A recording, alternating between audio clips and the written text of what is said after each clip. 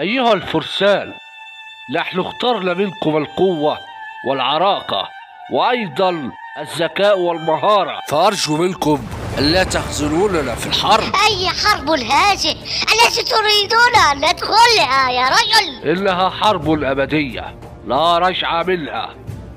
هل تريد المواصلة أم التراجع؟ لا، ولكن هذه حرب. أنا أعلم أن هذه حرب، ولكن ليس هناك خيار آخر، إما الموت والدفاع عن أنفسنا أو نكون جبناء. فماذا تختار الآن؟ ماذا؟